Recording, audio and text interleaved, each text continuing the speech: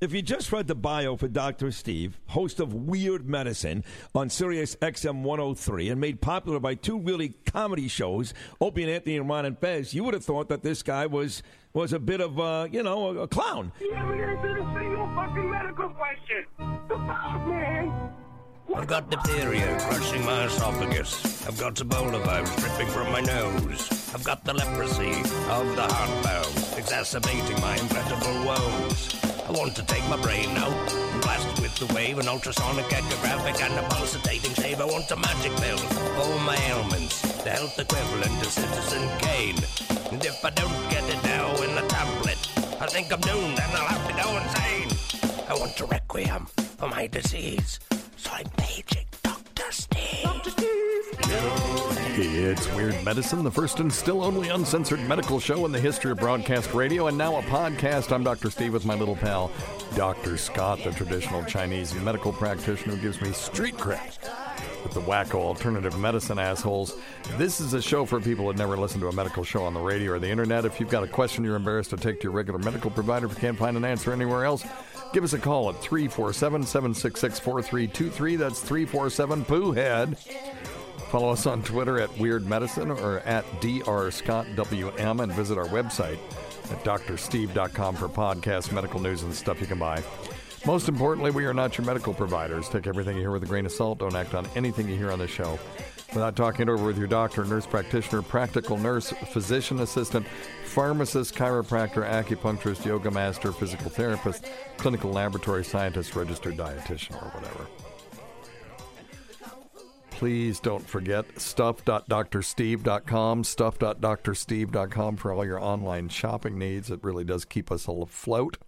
And if you want some earbuds, check out tweakedaudio.com. Offer code FLUID will get you 33% off the best earbuds for the price and the best customer service anywhere on the internet.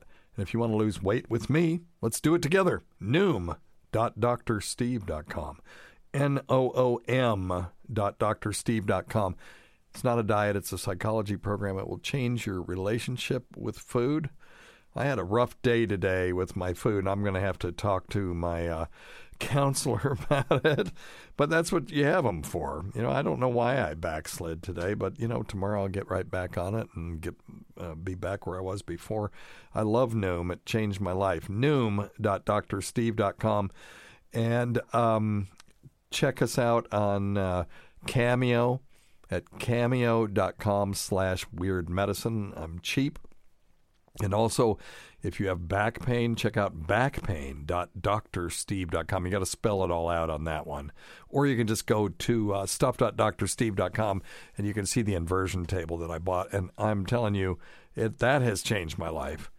And I have a structural back problem. But talk to your provider before you do anything like this. But if they think that an inversion table might help you, this one is fantastic. And don't forget to check out Dr. Scott's website at simplyherbals.net. That's simplyherballs.net for all your herballs needs, I guess. Yes. Still haven't wound it down yet? Well, not down, but easing down. Okay. Easing down all for right. sure, yep. So what's our next project going to be that we're going to lose money on? Oh, gosh. I don't know, but if you give me just a little time, I'll think of something stupid. Well, I don't think Simply Herbals was stupid. I know people are getting sick of me starting the show with this every time, but it's just fascinating to me because it was such a good idea. Yeah, it's been a lot of fun, but it just was. I'm ready to do something new. Yeah. All right. I was waiting for somebody to buy it for a ton of money, and then you and I could do our traveling road show. What we need to do is open a damn marijuana dispensary, except it's not legal here. Yes, so that would probably get us in trouble. A little bit. Yeah, who gives a shit? Two old men end up in jail. Mm-hmm. Hey, so I am on Cameo now. Oh, cool. And we got a Cameo request. And I thought maybe we could just do it on the air because this person didn't actually ask me to say anything. Okay. And I thought we could do it from here and maybe there'd be something cool there. But you can go to cameo.com/weirdmedicine. I'm cheap. This is from Bill. It says, my dad, it's for Bill. My dad, Bill, is turning the big 6-0.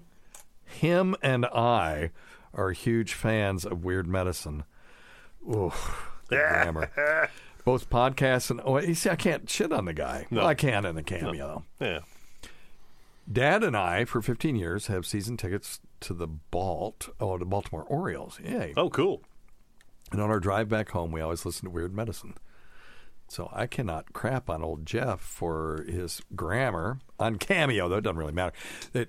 If you ever watch any of these reality shows, they'll say, like, the person is trying to say Madison's and my relationship, but they'll say Madison and I's relationship. Mm-hmm. That drives me absolutely, and I'm screaming at the TV. I just want to talk about Caitlin and I's relationship. Ugh, so anyway. It is annoying. Yeah. But that's okay. Jeff can say him and I. It's fine. Okay, so you want to do this thing? Sure. All right, here we go. Maybe I should put the music on, too. Oh, this is fascinating for the listeners, I'm sure. But show you the quality of the really awesome things that we do on our Cameo. Here we go. 2, 3, 2, 1. Hello, Bill. Hello, Bill. I hear you're turning the big 6-0. And your son, Jeff, for the last 15 years, have had season tickets to the Baltimore Orioles. And on your drive back home, you've been listening to Weird Medicine. What's wrong with you people? You are weird. And Dr. Scott wants to say hello. We are actually taping this show. Hey, guys, how's it going? Matter of fact, you can hear your cameo. This is the worst cameo I've ever done. Yes. And look at Yes. the turkey neck. Oh, God, I have to hold my head up like this. You got a triple chin. And then what in the hell? With the teeth and the hair, and yeah, I've got a. At least your nose hairs are. At least his nose hairs aren't as long as usual. Yeah. Hey, and those Orioles, they're gonna have to pick it up this year. You think so? Dead last, brother. Yeah, they're gonna have to step it up. Well, how many touchdowns did they get? Exactly. All right, listen. Happy birthday, Bill. I turned 60, and now I'm 65. It's not so bad. We're gonna die soon, but don't worry about it. It's okay. All right. See you guys. Happy birthday. Happy birthday. All right. I guess. Hello, Bill. Uh-oh. Bill. I hear you're turning. I'm just going to upload that. There you go. Okay. Perfect. So there you go. Yeah, that's give you an example of the scintillating content you'll get if you go to my Cameo. But remember, it's cheap. It is cheap, but captivating. All right. What do you got? Anything? You got nothing? You want to just do a bunch of phone calls? Yeah, we do some phone calls. Okay. We're only 6 minutes in. It's probably good. But just do a crap load of phone calls. Cool. Number one thing, don't take advice from some asshole on the radio. Thank you, sir. That couldn't be more true. All right. Let's try this one. Oh. Hey, Doc. This is Zach from Okie City. Hey, Zach. We would just like an answer to something that's going on with my wife. Okay. She's had a terrible time with this. We don't have to be put on the air if you don't have the time, but if you could text us back a response, I'd appreciate it. My wife is having a very bad skin condition. Okay.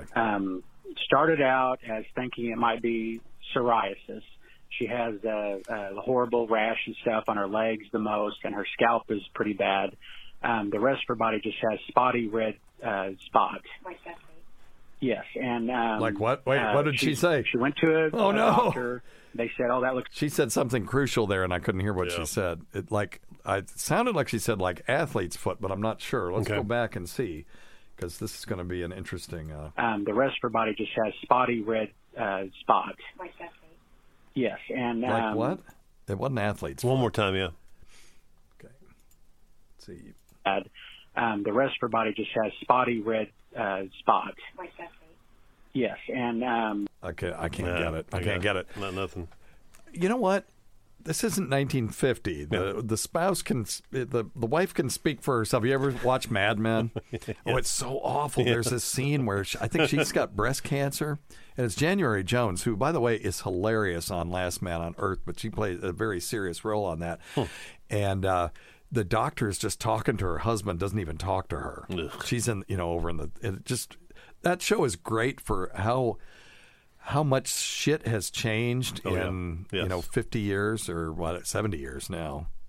Golly, drinking at work, boning your secretary at work, getting them pregnant, and then just ignoring them, just smoking. Oh, no, nonstop smoking. But then little things like that where the oncologist is just talking to the husband and she's just sitting in the corner looking at the wall. It's awful. As though she's It's not awful. even there. It's not even her disease. I know. Yep, it's terrible. I love January Jones, though. Yeah. You know who she is? Yeah. She's, oh, God. Yeah, she's cute. Where do you know her from? Mad Men.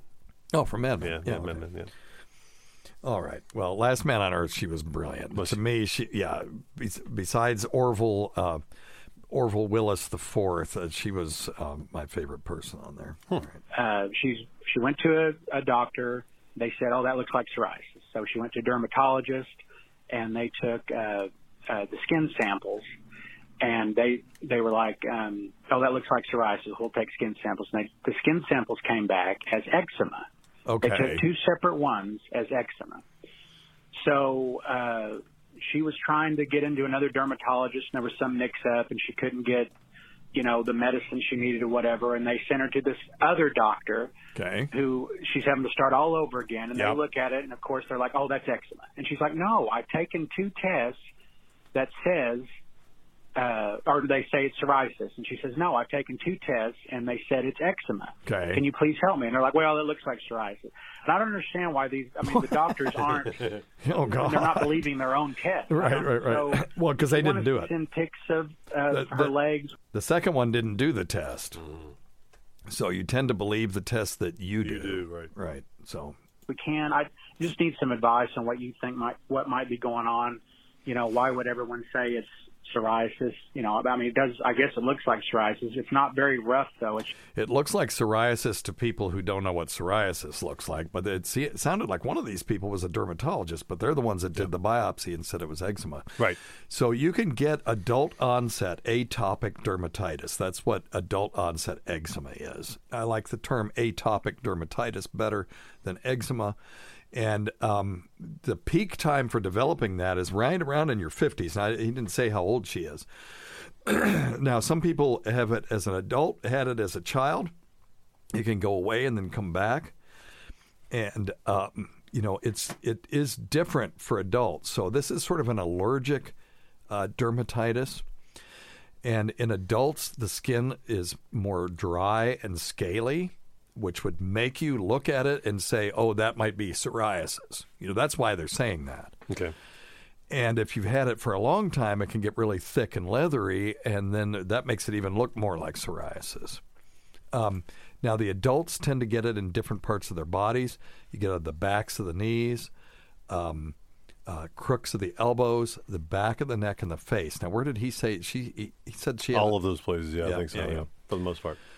And adults can get it around their eyes, too.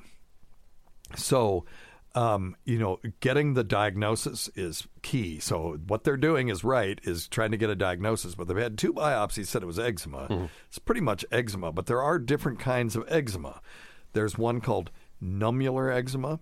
There's another one called neurodermatitis, and another one just plain old contact dermatitis. And the nummular eczema, the reason they call it that is numula, I guess, is the word for coin in Latin. You could be looking that up. Okay. But they get these little coin-like round itchy spots on the hands, forearms, and the lower legs particularly. But let's see. Let's let him finish what he was saying. It's this bad red blotch. If it gets dry, it does get a little flaky, but you put lotion on, it gets really smooth. It's just really red. That's not psoriasis. So we would appreciate any response. Did you have anything to add, honey? I went to get some labs done, and the guy was going over the labs with me, said that there wasn't anything that screamed, but overall it just looked like my system was just really overrun, basically, and said that my adrenals were really overworked. What? But my inflammation panel comes back somewhat normal, which is so stupid because you would think my inflammation would be ridiculous. And then he looked at my face and he was like, "Well, I think you have cutaneous lupus." So I went to a whatever they're called, rheumatologist or whatever. And they looked at it and I was, "Well, that's psoriasis. That's not cutaneous lupus." So I just feel like I've been in this circle of doctors for about 3 years. Yeah, I don't blame her. There are tests for lupus. You could do tests for that. There are blood tests for that. And they should do those because you don't want to miss that as a diagnosis. But for people who have eczema, look, let the rheumatologist rule out lupus. Now that the specter has been raised, you need to rule it out.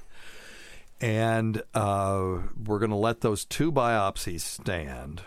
And then the thing to do is treat this like it's eczema. Yep. And if it goes better, away, then that's what it by God is. And even if it's not, it goes away. Yeah, well, that's true. That's true. Even if it's psoriasis, it goes away. That's still true, good. because the treatments are very similar. But there is a new treatment for eczema, and it's called dupilumab or dupilumab. It's probably dupilumab. It is a monoclonal antibody that is specific for moderate to severe atopic dermatitis.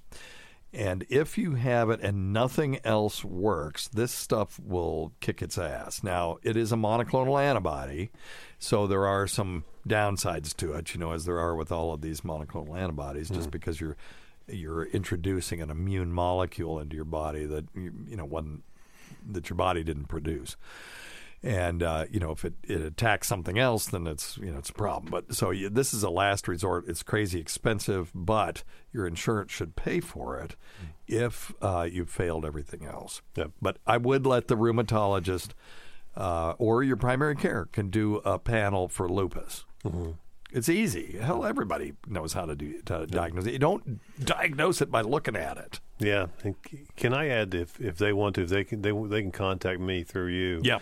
Maybe I can turn them on to someone that practices authentic Chinese medicine in their area, because there are some old Chinese herbs that actually do work for these conditions.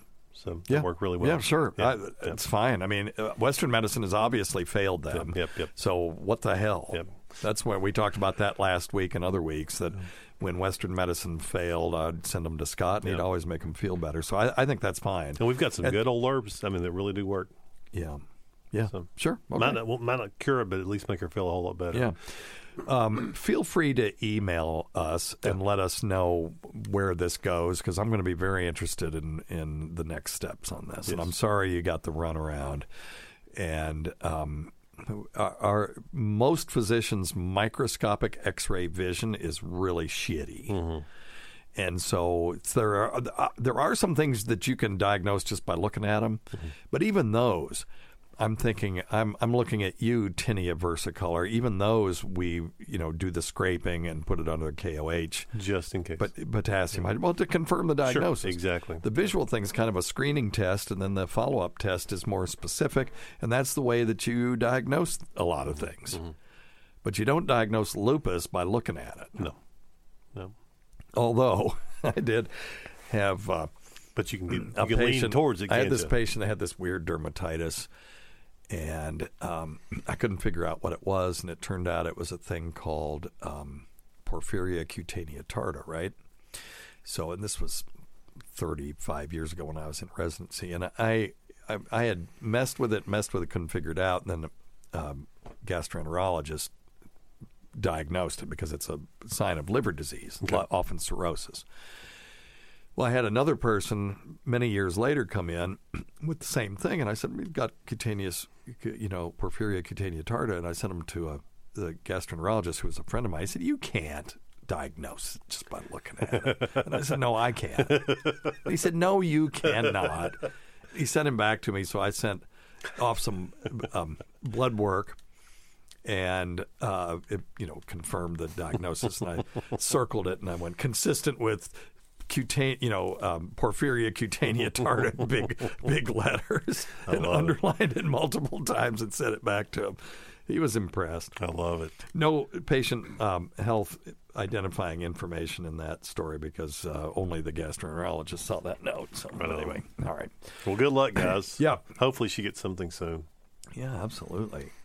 Now, it doesn't look like we have a Stacy DeLoach call this time, but we decided that Stacy needed a theme song. Mm-hmm. Now, if you all come up with a theme song for him and send it to us in a decent form, we might this isn't a contest, but we might send you something. Mm-hmm.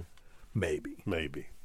Probably some Simply Herbal's crap he's got in a corner, but we might send you something, but we'll certainly talk about it a lot. But Dr. Scott did one, and we were going to do one together, and he was going to do one, and I was going to do one, and I only had like shit the bed. Well, I waited until the last minute. I did my show prep for that, like Dr. Scott does show prep for this show, where he shows up and then opens up the computer and starts looking for things. Yes, well, two computers actually at the same time. Yeah, that's true now. So, but here's Dr. Scott's Stacy DeLoach jingle.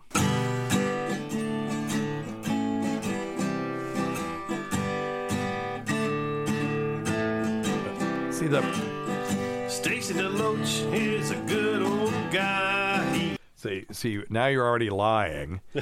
And the intro is way too long for a jingle that we would play, before one of his things. He's got a lot of thoughts that he pulls from the sky. He's a cop, he's a captain, he's an entrepreneur. His questions range from tough to profoundly demure. Now, what did that say? To profoundly demure. Tough to demure. Oh, okay. Oh, yeah. But demure. Hey, you were supposed to. When you're demuring, no, I can. This is my show. I can shit on your song. That is true. And you can shit on mine too when I ever do one. But that's not what I think you're using that word wrong. When you demure, you're saying it means it's not. It's soft. It's gentle. It's not. It's Doesn't that mean okay? You don't believe this word means what I think this word means? Yeah, that's what I'm thinking. Echo, define demure. The adjective demure is usually defined as characterized by shyness and modesty, reserved. For more, yeah, that's what I thought. Like if somebody's demure, they're shy. Yeah. So does that fit with that? Yeah, okay. It's perfect. Oh, it does. Okay. From tough to profoundly. Yeah, you could have profoundly demure. I thought you were going to rhyme it with manure. That was what I was looking for. No, keep on cruising, keep on calling, and keep on keeping on. This it's part, more like a love song to yes, Stacey. Yes. Now, this was a part you're supposed to help me with. This is a whistling part you're supposed to do. Okay, I'll do it. There you go. Okay. There you go. All right.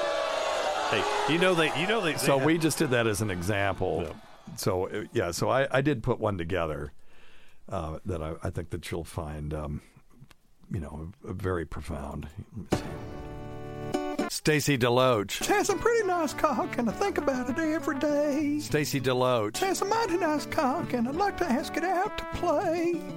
His glands are so luscious and huge, he had his hand of foreskin meat refined. Stacy DeLoach. Has a pretty nice cock, someday I'm gonna make it mine, oh yeah, someday I'm gonna make it mine.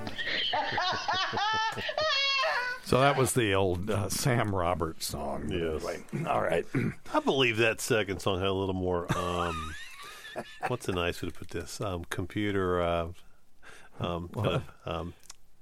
refinement. Oh, you think it was more refined? A little bit. So anyway, we need a 10-second Stacy DeLoach thing that says everything about a guy that calls into a radio show way too much, but has really good questions. So we can't. Yeah. It's not like Snowy or Creamy Butters or one of those guys. I mean, Stacy's got good content. Not that look, I don't even know Snowy or Creamy Butters. So I'm just saying. All right, very good.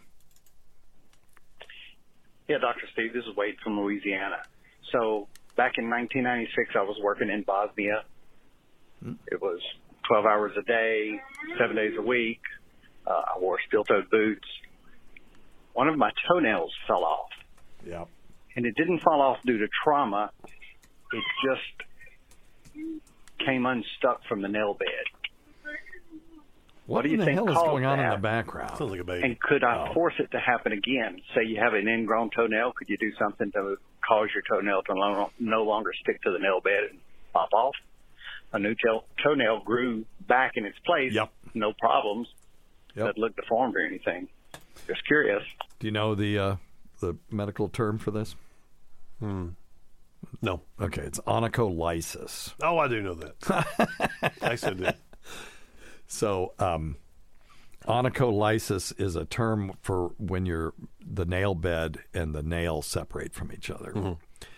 And once it separates, you can't get it to stick again, or it's very difficult. I actually got one to stick again after traumatic onycholysis, but it was separated for such a short period of time. Mm-hmm.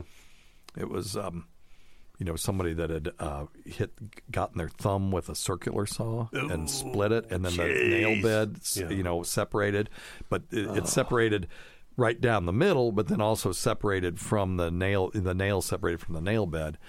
And just for you medical students out there, the thing to do in that situation, as long as they didn't hit the bone and there's not risk for osteomyelitis and it's a clean wound, you stitch the meat together, then take an 18-gauge needle, which has a razor-sharp edge on it, on the bevel, and you twist it at an angle on either side of the wound to the nail bed.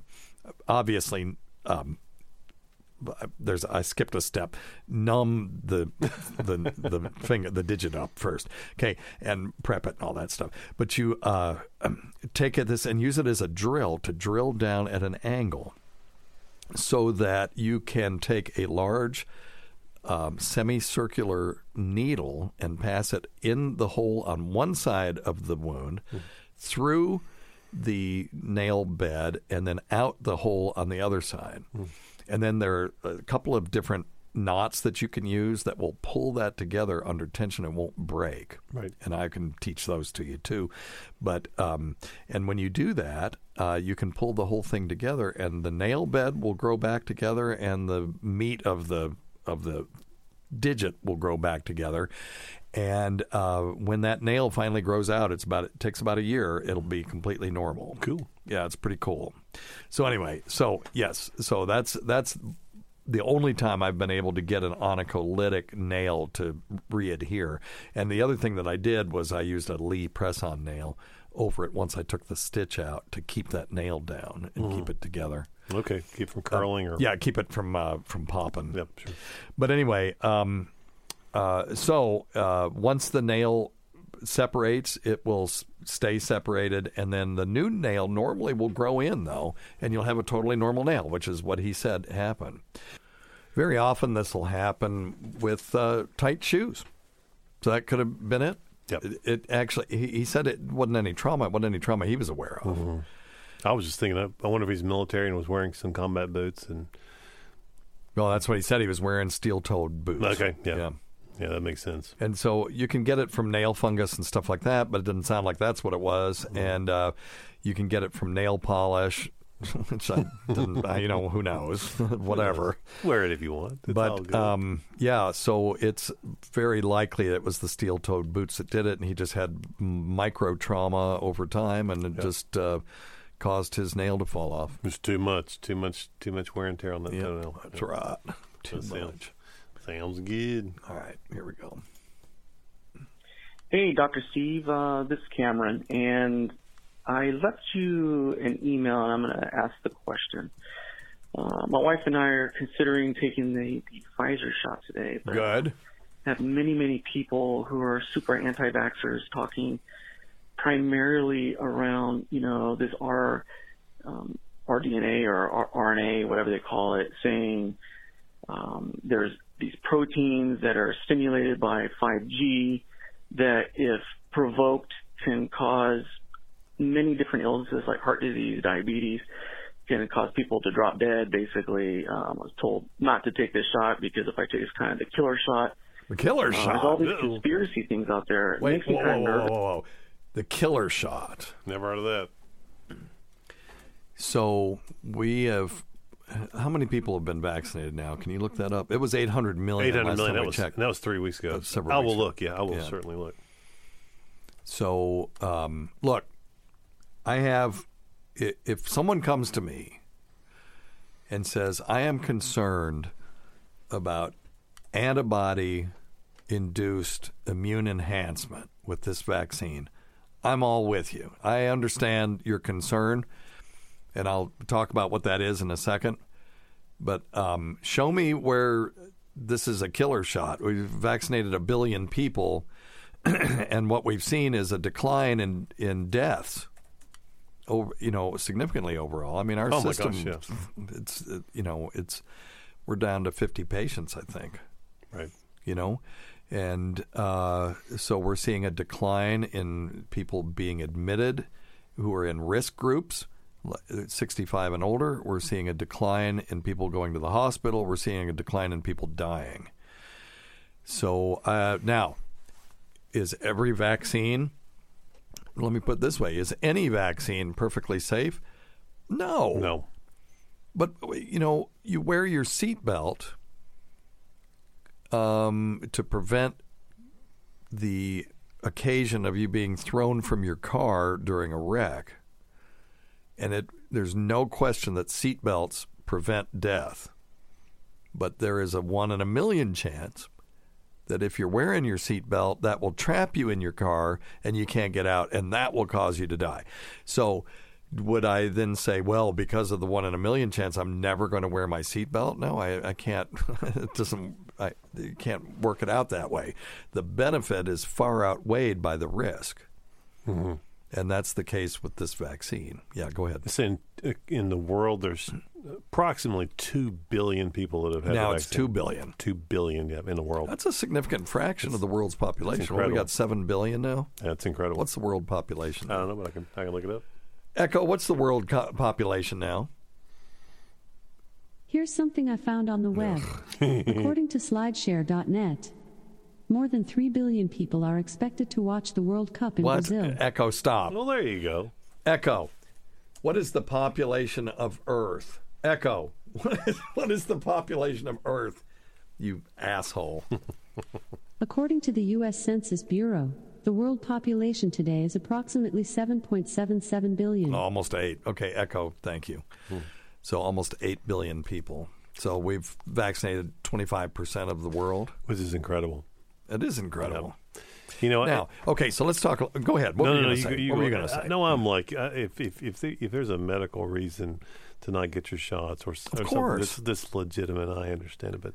But just don't go around telling people a bunch of crazy shit. Well, I get told I'm a shill for the vaccine company, but who is the one person that's railing against the varicella vaccine? Mm-hmm. I mean, I see people railing against all these vaccines that actually do something. Yep. I don't ever see anybody railing against the varicella vaccine except for me. Mm-hmm. And I'm not even railing against it. I just have concerns. It's because it's not as much fun. It's not sexy. It's not as much fun. It's not sexy. That's right. But, yeah. So, well, let's hear what else he has to say and see if we can answer something specific. Okay. But I pretty much see the people who are anti-vaxxers. There's a reason why they're anti-vaxxers, but that's another side story. But really just want to make sure that this thing is safe. I just keep hearing all this conflicting information. Yeah. Well, you got to define safe. Around, by safe, do you mean 100% safe and no adverse events? Then no. No. If that's your definition of safe, then it's not safe. Yep. But show me something that is It is. Anything. Is drinking water 100% safe? No. Is going in the sunshine 100% safe? Yeah. Nothing is 100% safe. Yeah. Zero. And so you have to, how unsafe is it? So what's your risk? What's the risk of having something bad happen to you? So you could say, well, if you're a woman aged 18 to 49 and you're going to do the viral vector vaccine, which was J&J or AstraZeneca, your risk appeared to be about 1 in a million over 3 months to have a thrombosis in your brain. And one of those people that happened to that I'm aware of died, and it may have been more than that, but it was about 1 in a million. Of course, you and I calculated the risk of that happening in the general population, and over a 3-month period, it worked out to about 1 in a million because it was 4 in a million over a year. Yep. So that may have not even have been a thing. Mm-hmm. So. And yes, and then there are people that, he took the vaccine, the next day he dropped dead. Well, it might have been a myocardial infarction. Could have been vaccine related. Sure. Probably not. If you have somebody that's going to die on Wednesday and they get the vaccine on Tuesday, that's going to be hard to convince anybody that the vaccine didn't kill them. That's correct, yeah. Can't argue that. Well, you can argue it, but it would be difficult. It's hard to accept. Right. When it's your loved one that it happened to, and you always want to have a reason for things, because we don't like things that just happen for no reason. Mm-hmm. Agreed. That bugs us. Yep, agreed. We can't control that. But anyway, okay, let's see what else he said.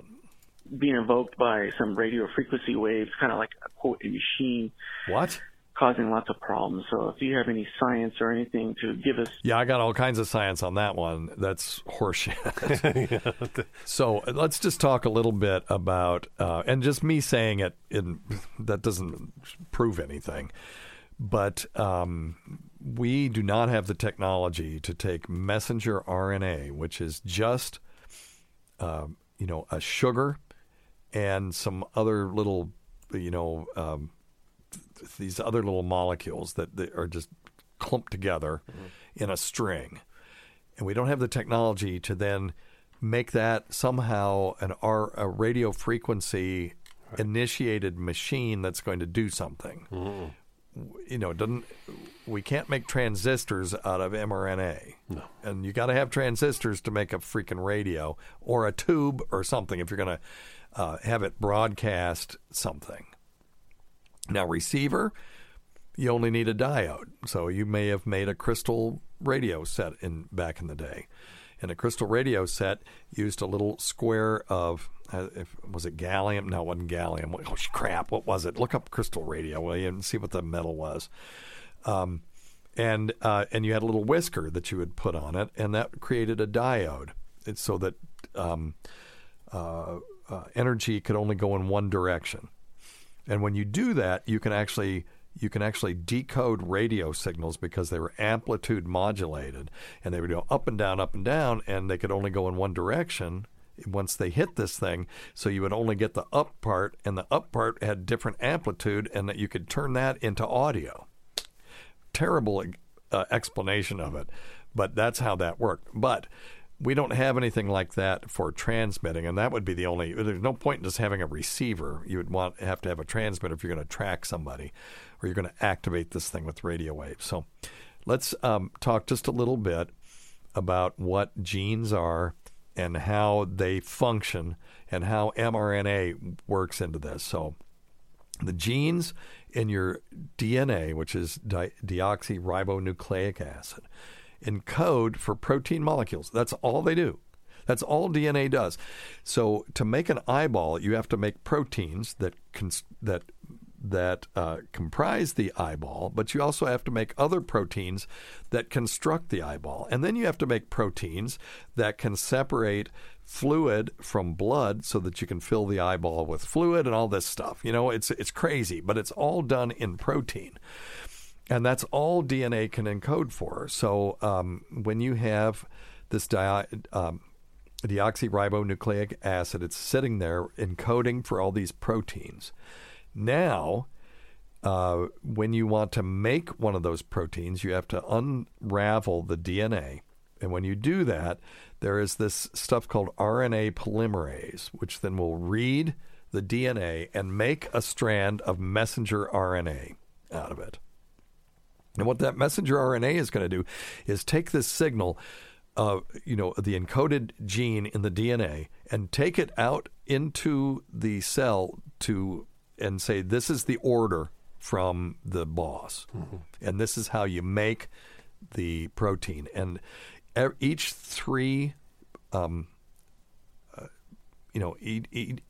each group of 3 sugars will code for a different amino acid. Okay. All right? So you've got 4 of them, and so you can combine them, UUU, UCU, UAU, UGU, like that, okay? And so there's a whole bunch of combinations that you can make using 4 nucleotides. Mm. Now, and there's a bunch of amino acids, so each one of these groups of 3 will code for a different amino acid. Now, the messenger RNA takes this signal, or this information, these set of instructions from the DNA, and takes it out into the cells where they will then be processed by another type of RNA called ribosome. It's big protein machines. Mm-hmm. These are machines. Yep. The body knows how to make machines. We don't. Yeah. And these machines will allow the mRNA to enter in one end, and then it will start to process it and move it forward, and it will read three nucleotides and then attach the appropriate amino acid. It's all chemistry. There's no thinking. It's all just chemistry. When you're presenting these things, then it configures the ribosome a different way so that that amino acid that's the correct one will attach. Right. And it will keep doing that until the whole mRNA strand is read. And then when the whole mRNA strand is read, then you have the protein that it was encoded for floating around in the cell, and then it has to go do what it's supposed to do. It's the most amazing thing. It's incredible. That this was going on for hundreds of millions of years before humans ever had a clue about what a nucleotide was or what chemistry was. Right. You know? Yep. It's just like, but it was going on. It was happening. Yep. It was happening in dinosaur cells. When, and we talk about numbers too. Dinosaurs couldn't count as far as we know.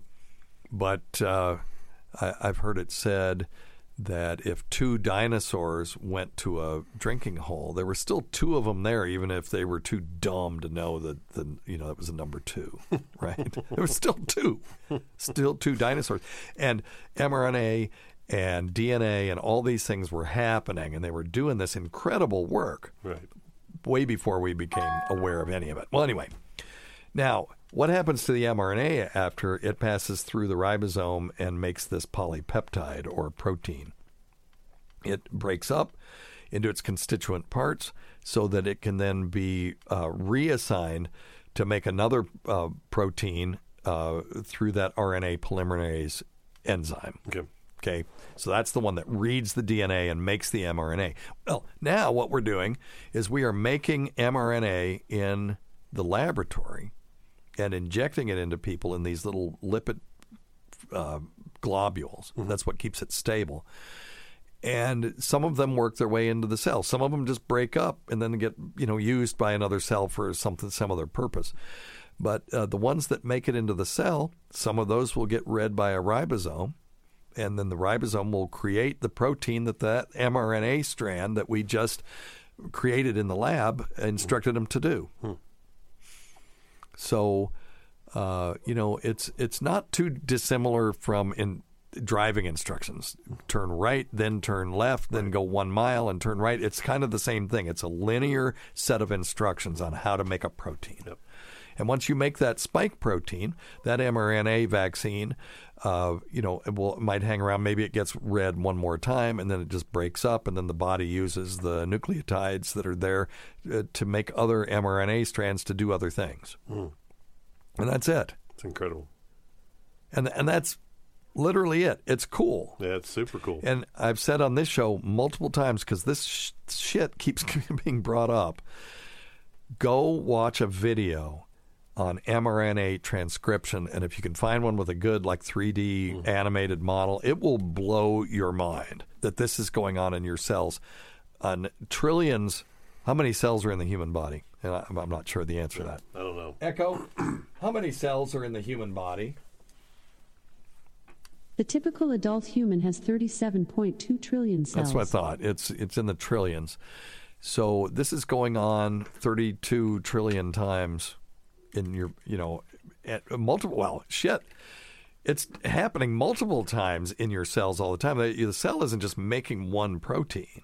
It's making all kinds of stuff, maintenance proteins, proteins that go on the cell surface that we don't even know what the hell they are. Yep. Things like proton pumps in the stomach. Those are made through this process. Proton pumps are cool. They take a quantum object, which is a naked proton, which is a collection of 3 quarks, and somehow the human body knows how to manipulate this quantum object and pump it into your stomach to make acid to kill bacteria and digest food. Yeah. Now, how it's insane. Mind-blowing is that? Yeah. It is insane. But it's a killer vaccine, though. Yeah, it's killer. So it's communicating with satellites. Yeah, and it's right. Come on, Makes no sense. Come on. I wish that we could make stuff that we could inject into people that you could communicate with satellites, because I'm a ham radio operator. That would be awesome. Yep. So, all right. I don't know if that's going to convince anybody that doesn't believe me. But, okay, just for my street cred, I'm not just a blind vaccine supporter. I am not a fan of the varicella vaccine. I'll tell you what. I am a fan of the varicella zoster vaccine, which is the shingles vaccine. Right. What I'm talking about is the chickenpox vaccine. Okay. And my issue with that is we don't have long-term data to know that these people that got the chickenpox vaccine are going to need boosters down the road. Mm-hmm. And chickenpox is not like measles. Measles kills 1 in 1,000 kids. I had a friend in in elementary school that died from measles before the measles vaccine, was a common thing. And but chickenpox can kill, but it's much, the risk is much less. People just get chickenpox parties, get all the kids infected. And but the problem is when you're an adult and you get chickenpox, it's a problem. Yeah. Your body can't handle it, just like COVID. Right. You're a kid, you get it, you're fine. You're an adult that get it, there might be a problem. With chickenpox, there will be problems if you get it as an adult. And the adult human body doesn't like it, and it causes a lot of inflammation, and those people are really, really sick. And a pregnant person who gets chickenpox, that baby is in big trouble. Yep. So I don't see the benefit of a varicella vaccine that might need a booster. You might have some adults running around right now that are susceptible to chickenpox. That don't know it and could have some problems down the road. Yeah. And that's my issue with it. So I don't see the value in it, to be honest with you. Mm-hmm. So there you go. There you go. Good stuff. Now, if you want to vaccinate everybody and just get rid of chickenpox altogether, I'm for that, but that's not what they're doing. No. If you want to eradicate varicella so that there will never be a chickenpox case ever again, no even rare deaths from chickenpox, and no shingles in your eye. Because if you're listening to this and you're not aware, shingles is chickenpox virus come back to roost one more time. Yep. And it can go anywhere. Yeah. Because we've seen anywhere that it's been stored. We've seen it anywhere. And yes, you can get it in your eye, and it sucks. Ugh. So if that's what the game is, I'm okay with it then. Yep. But if that's not what the game is, just to prevent kids from getting chickenpox, I don't see the value. So anyway, all right. Hey, Dr. Steve. Hey, man. Just want to ask you your opinion, and I guess feel free to ignore this considering how hot button it seems to be becoming. Now, those are the fun ones. Ivermectin. Yeah. There seems to be quite a bit of censorship of people that aren't like your regular crazy conspiracy theory type people, and seem to have PhDs and are very well versed in such things. Saying that ivermectin, when used prophylactically or in conjunction with other drugs, can be very effective against COVID-19. Yeah. So anyway, I'm just curious what your opinion is of that. Okay. So here's the thing. Ivermectin is an interesting molecule, and it needs to be studied. And in fact, it is. While he was talking, I went to clinicaltrials.gov. I recommend that all of you do it. And I put in COVID-19 and ivermectin, and there are 70 studies. 70. So it's not like people are blowing this off. Sure. What they want is double-blind, placebo-controlled data that says it's safe and effective. That's all we need. Right on. We don't want to just treat people with stuff just because we think it's going to work. So now here's ivermectin nasal spray for COVID-19 patients. I think that's a cool one. Here's clinical trial of ivermectin plus doxycycline for the treatment of confirmed COVID-19 infection, and it has results. So let's just click on it. Carl will love me for doing research on the air. Oh, and they just give you raw data. Okay, yikes. Okay, let me see. So overall number of participants analyzed were 183 with ivermectin and 180 with placebo, so that's pretty good. And looks like count of unit of measure of participants. I can't find the results. So, but there are results out there. And if they are satisfactory and show a statistically significant improvement where the risk is outweighed by the benefit, hell yeah, we'll use it. Sure. And I can't. They just published raw data on this, so I can't pull the answers on this particular one. But there's a bunch of them. Here's another completed one: ivermectin for severe COVID-19 management. That one has results. Here's usefulness of topical ivermectin and carrageenan to prevent contagion of COVID-19. It has results. There's a bunch of them that are recruiting. Some are not yet recruiting. So they're looking at it. Okay. And if we get a preponderance of evidence that it's the real deal, we'll be using it. But that's what we need. That's what we got to have. Sounds good. Now, here's one that was withdrawn. Outpatient use of ivermectin. I wonder why it was withdrawn. This was done at Temple University. Some of these got withdrawn because of political pressure, I think, too. People are like, why are you doing, So let me see. I'm not saying this one was. I want to see if they say why it was withdrawn, but it doesn't say. At least not that I can just yank it up real quick. But anyway, yes, I think all of these things should be studied. And we should do the science the proper way. And when we get the preponderance of evidence, we should use it if it's good. All right. This will be spam. Let's see. Hello. Yep. Mm-hmm. Hello. Sometimes you got to say it loud enough so they can hear you. No. Okay. All right. Yeah, so I just alerted somebody that's a live number. I was hoping that it was a good spam call. We could have a little fun, but there you go. All right. Kit Boga, I am not. Hey, Dr. Steve, how you been? Good, man. How are you? Good. Question for you. How bad is smoking 2 cigars a week? 2 a week? I don't inhale. It's relaxing. I'm not a drinker. Well, what's the real deal? Yeah. Thanks. Love the show. Hey, thanks, man. Well, the FDA has always said that cigar smoking carries a lot of the same health risks as cigarette smoking, but they're, cancer of the mouth, lung cancer, heart disease, that cigars aren't a safe alternative to cigarettes, and certainly you should not be inhaling them. But there was a systematic review that was published in BMC Public Health looking at the risks of cigar smoking. And they looked at 22 different studies. And what they found was that there was very low risk for people that used 1 to 2 cigars a day.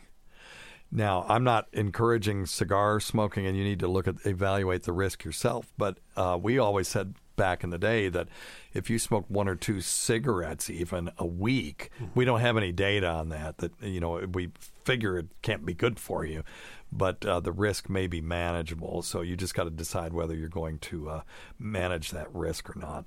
So relative risks for mortality among men smoking 1 to 2 cigars per day was at 1.02. So it's basically unity, meaning that there wasn't any change. Right on. Plus, it's probably good for his mental health. Yeah, maybe. I mean, I'm not. Listen. No, I'm not. I know. I'm not. Don't saying smoke. No, I'm not saying smoking's good. But you asked a question about what the data shows, and the data looks okay. And if we want to explore that further, we could in the future dive deeper into that. All right, Dr. Scott, let's do one more. I think we got time. Hey, Dr. Steve. This is Kate in Virginia. I really appreciate your show. Hey, thanks, Kate. I'm fairly new to it, but I have really enjoyed it. Got a couple of questions for you and Dr. Scott. Okay. If you please answer this on the podcast. We'll do. We'll do both. My husband was diagnosed with a condition called chronic inflammatory demyelinating polyradiculoneuropathy, or CIDP, on April 10th, 2018, at the age of 72. Okay. He is in chronic pain from this condition, even though his doc says he shouldn't be experiencing this much pain. Well, he has episodes of... telling someone they shouldn't be experiencing something is a terrible idea. Well, I mean, it's just they are experiencing it. It doesn't and help. It's their own pain. It's not somebody's pain to tell them. It doesn't help that they shouldn't be. No. So, but anyway. Acute pain as well. He is currently allotted a whopping 38 Percocet tablets per month. Ooh. And this is at a 5/325 dosage. Okay. That works very well for him when he takes it, but his docs are reluctant to prescribe it or to prescribe any more than 38 tablets. Yeah. And it's not that he wants more Percocet. He just would like some pain relief. He's getting really tired of being in pain. Understood. They have tried him on various off-label medications that have not relieved his pain at all. Okay. Well, yeah, this is a tough one. So CIDP is something it's related to Guillain-Barré syndrome. Chronic, meaning it's not acute. Inflammatory, meaning it's autoimmune. Demyelinating, meaning that it takes the sheath from the nerve cells that have insulators, insulation, which is called myelin, and it just eats it away. So now you're getting short circuits and stuff, and it slows down transmission as well. Polyneuropathy, meaning poly meaning many, neuropathy meaning many nerves, and nerve, disease of the nerves. So it's a long autoimmune insulation destroying disease of multiple nerves. Right. Chronic inflammatory demyelinating polyneuropathy. There you go.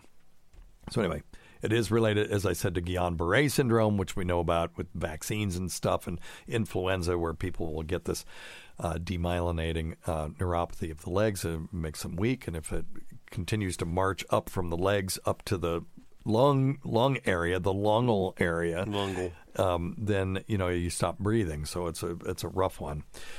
There's a bunch of different ones, different varieties of this.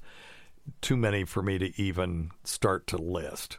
So, and I don't think that pain is unreasonable to expect in a situation like this. And there's sub versions of this. There's not just one disease that's CIDP.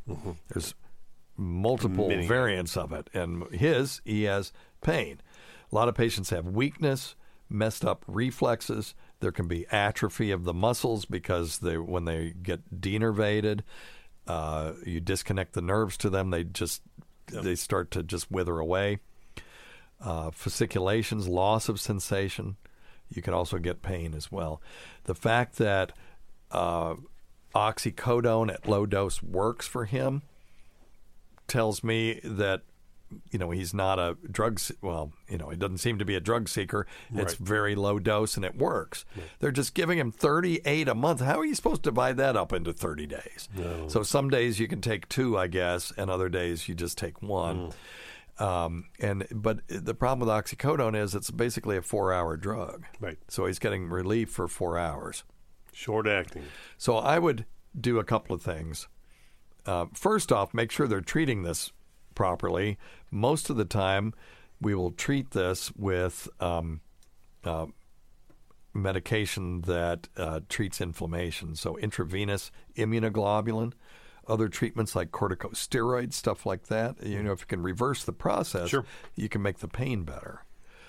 And then if you're doing all those treatments or you're waiting for those treatments to kick in and it's time to do pain management, see a pain management person see somebody like Dr. Scott and attack this from multiple angles. Because if you just go barreling in like the Romans, lined up in a line, sticking at people with spears, and then the Vandals come and go, well, hell, we could just go behind them and kill them. They were destroyed because of a single brute force approach to warfare, whereas when we're fighting a battle against pain, you want to have a multifaceted approach. You want to flank your enemy. So see Dr. Scott and do some acupuncture, do some deep relaxation. massage therapy, any of those kinds of things that might help you. Relaxation therapy, the Trip app, get an Oculus Go and slap the Trip app on him and get him some deep relaxation that way. Stress reduction, all those things will help. Yep. And then, see pain management and get them to give you a few more Percocet every day. Yeah. That's just wacky to me. It's crazy because we don't know the whole This guy's 70 years old, and he's got demyelinating polyneuropathy. That's how he's going to have to spend the rest of his days, and they're giving him 38 Percocet a day. I'm only laughing because it's you have to laugh to keep from crying. Oh, no, it's terrible. It's a terrible disease. But, I would throw in there, too, Dr. Steve, make sure there's not some kind of thing that's making his neuropathy worse. And sometimes there are medications and true things that just to rule out. We don't know his whole case or anything, but there are medications that can cause these demyelinating polyneuropathies that if he's taking these things, stopping that insult, like you said, and then taking the proper medications, he might feel better. I'm not aware of medications that cause this particular neuropathy, but I wouldn't be surprised. You can see it with diabetes mellitus and HIV, particularly paraproteinemia, stuff like that. I would look at all of those things for sure. You just never know. No. All right, but I would pursue the pain management thing a little bit further. Yes. It doesn't sound like he's at high risk for pathologic use of his opioids, and he's getting some relief from them. Now, you get a 70-year-old male or a 70-year-old female, same. A non-steroidal anti-inflammatory drug may be higher risk for them than a low-dose opioid. Yes. Because of bleeding. Stomach bleeding, heart disease, et cetera. Yeah, that's right, because some of those, particularly the COX-2 inhibitor type anti-inflammatory medications, increase your risk of heart attack and stroke. Yep. Yes, they do. So, and then Tylenol, if you take enough of it, the older you are, the less of that you can tolerate. It can mess your liver up. Yep. About 3,000 milligrams or 3 grams a day. And even that, if you're a frail elderly person, I'd be nervous about taking even that much. Oh, yeah. Sure. Me too. There's a lot of other options, I would say. Yeah. So, that's 6 of those 500s a day. A bunch. Yep.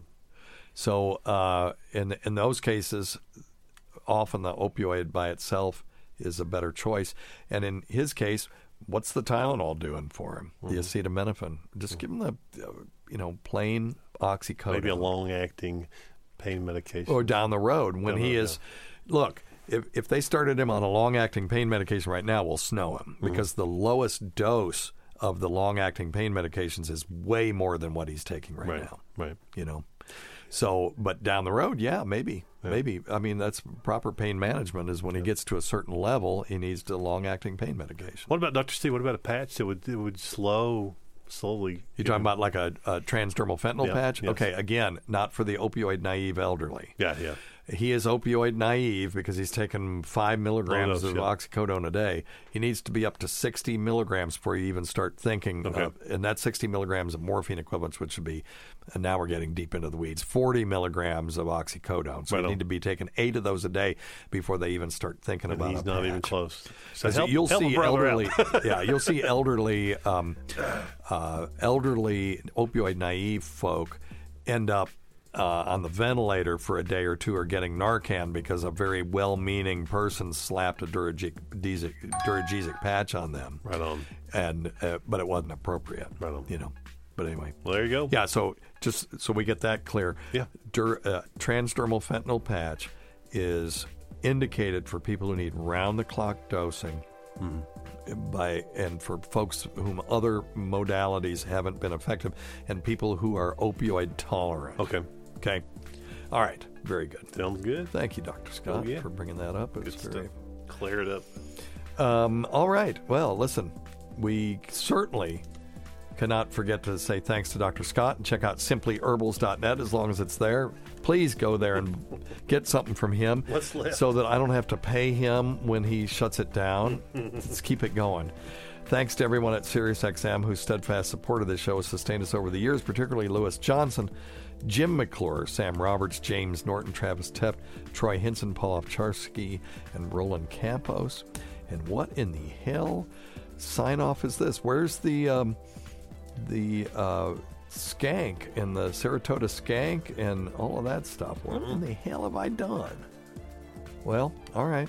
I guess they don't get a shout out today. We'll get them next time. Yeah, I guess. What in the hell? Oh, no, there it is. Well, that's weird.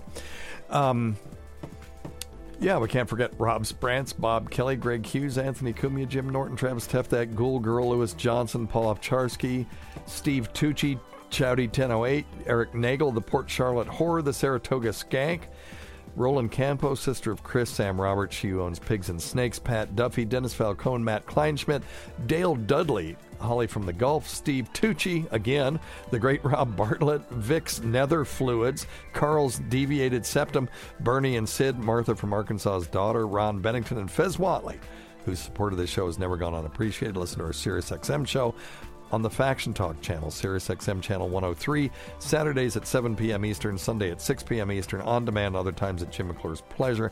Many thanks to our listeners whose voicemail and topic ideas make this job very easy. Go to our website at drsteve.com for schedules and podcasts and other crap. Until next time, check your stupid nuts for lumps, quit smoking, get off your asses, get some exercise. We'll see you in 1 week for the next edition of Weird Medicine.